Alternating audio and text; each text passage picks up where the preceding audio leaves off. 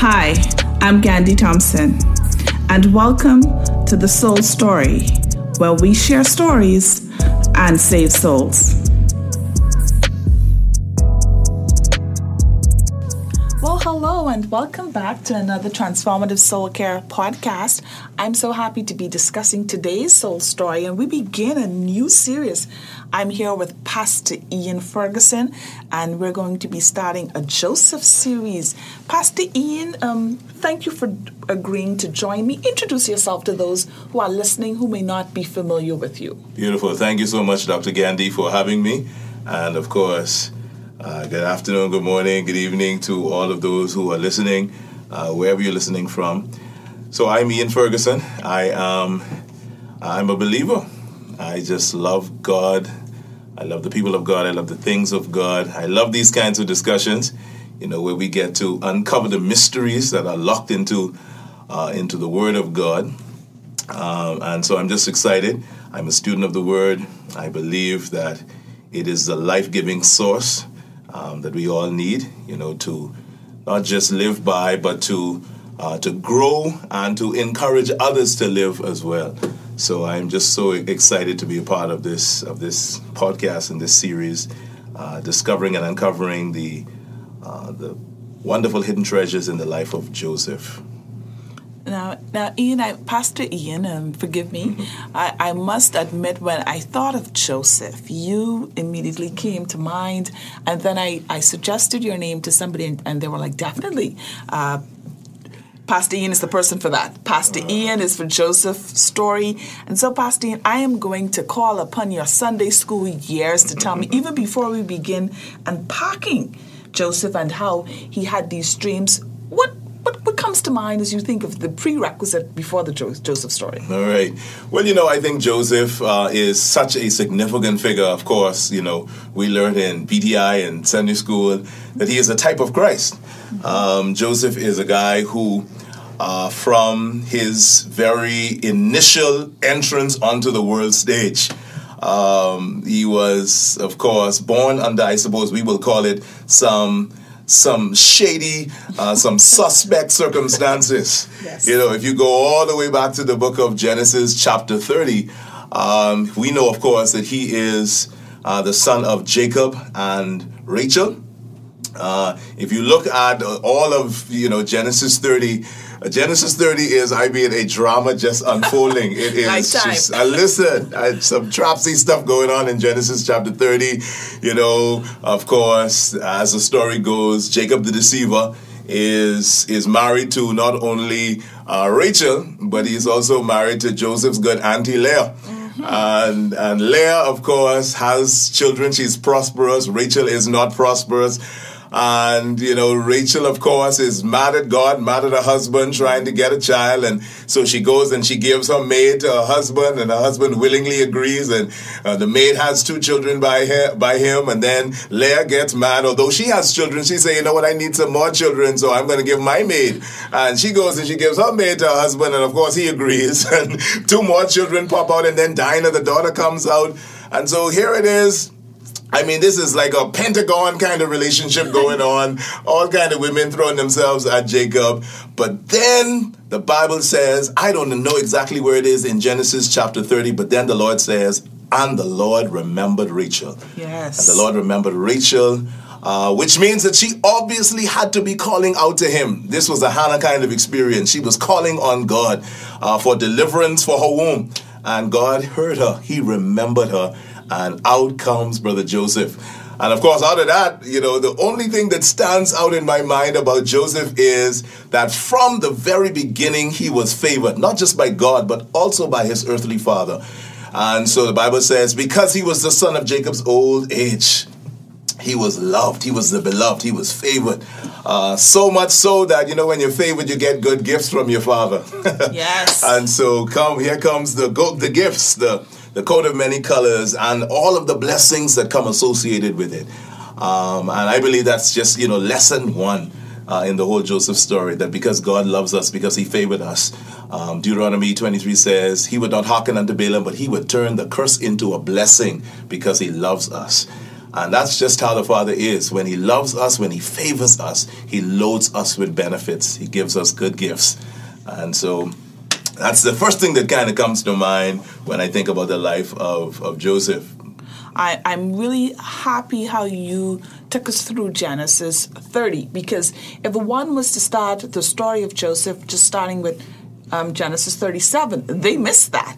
And that history is important, because when we begin to go further beyond Genesis 37 up to like 50, and we really begin to really look into Joseph's story, we begin to just really see the God of Abraham, Isaac, Jacob, and I want to say Joseph. Yes. We begin to really see Absolutely. how God is just in the midst of all of our lives, and just from our ancestors.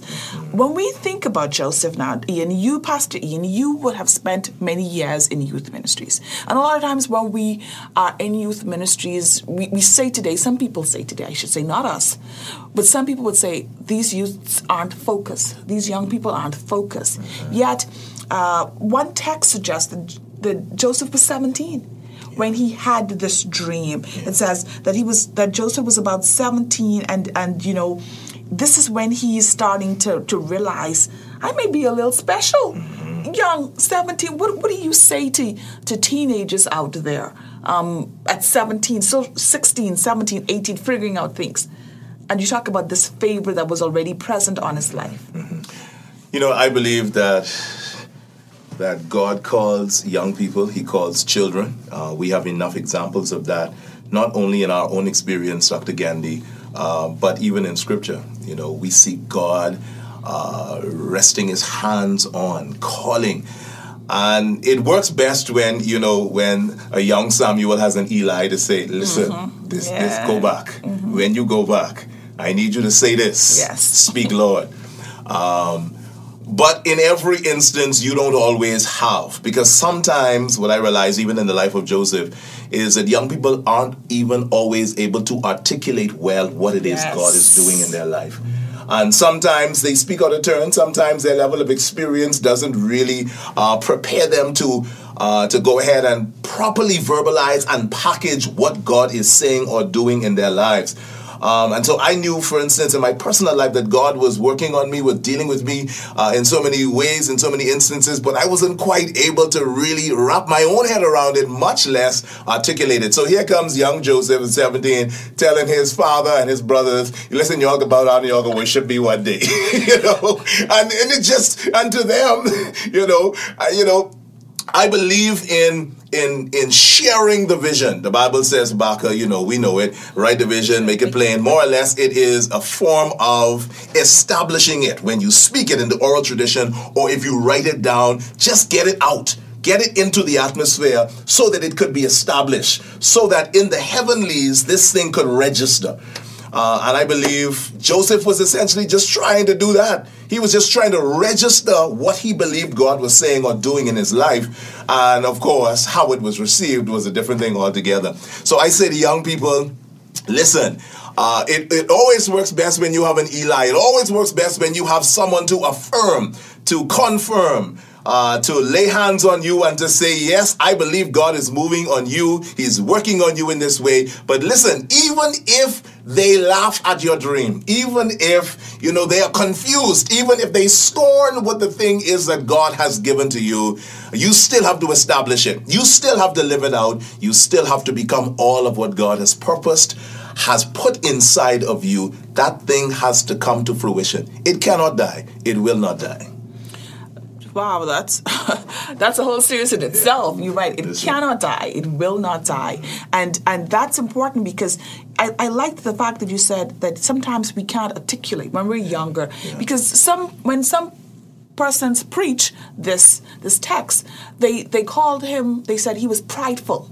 Yeah. I've heard it preached that he was immature, with sharing the vision. Yeah. And one of the things that comes out with him sharing the vision or sharing the dream that he had is also the fact that he's already sharing this vision with brothers who don't particularly like him.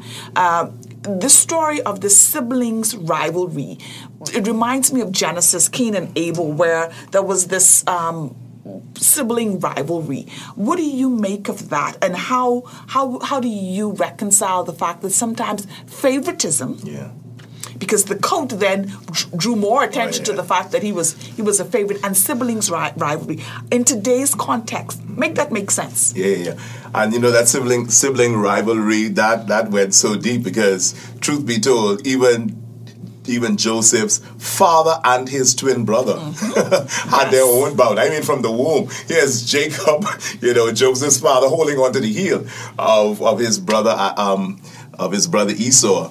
And as you said, prior to that, all the way back to the first couple of books with Cain and Abel.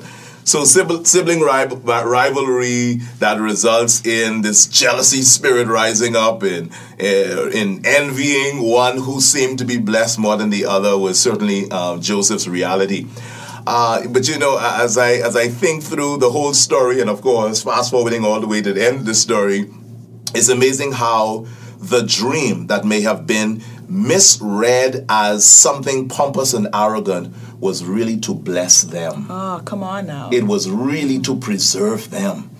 And sometimes people will attack you when really at the end of the day you get turned around and bless them. You get to turn around and you have to bless the people who have thrown you into a pit because of what you have shared. And thank God Joseph had the right kind of spirit.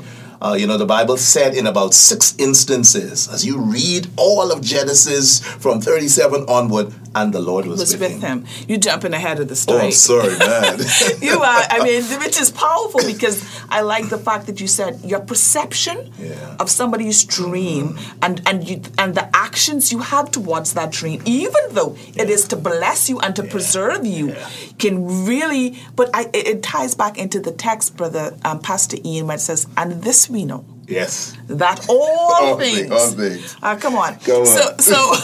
So when we think about the fact that he's telling them this dream, so like you said, this first dream, he tells them the first dream, and then he tells them the second dream with the sun and the moon. And at that point, his father's like, so you're saying to me, even your mother? Oh.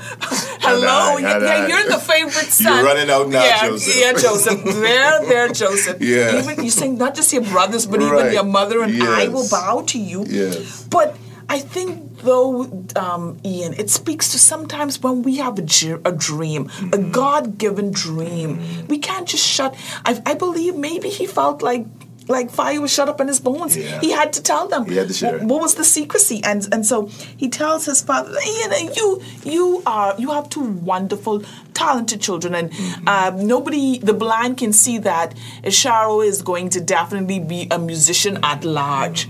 Imagine you being Jacob and Isharo telling you, Daddy, I could be way better than you. You're gonna have to, how do you process that as a father? But I think, obviously this is a level of spiritual maturity that we all have to arrive at. In a little while, we're going to be talking about the whole business of mentorship and succession, and trying to prepare people for the next and prepare the next generation for the next. Mm-hmm. And I think, as parents, as leaders, Gandhi, we have to be not just temporally mature enough for this kind of conversation, but we need to be spiritually mature enough to drag this next generation into better. So my father says to me, you're supposed to be better than me because you've had my experience and you have your generation.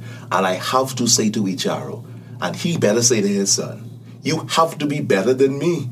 So if I have a double master's, you need a PhD. Yes. You are supposed to come stronger. You're supposed to come tougher because you've had the benefit of my experience and my constant mentoring, and you have the blessing of your generation.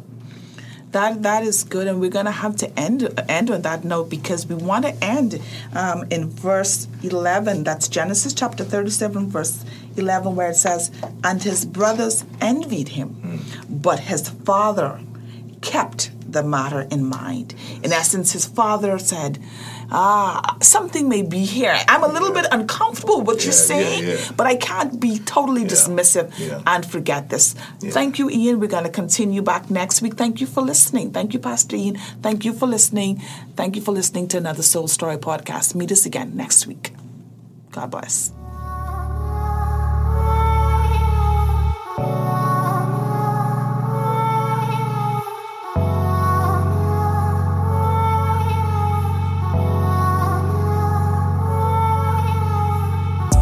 Thank you for listening to the Soul Story podcast. For more information, visit my website, candythompson.com, or follow me on Facebook and Instagram at Transformative Soul Care.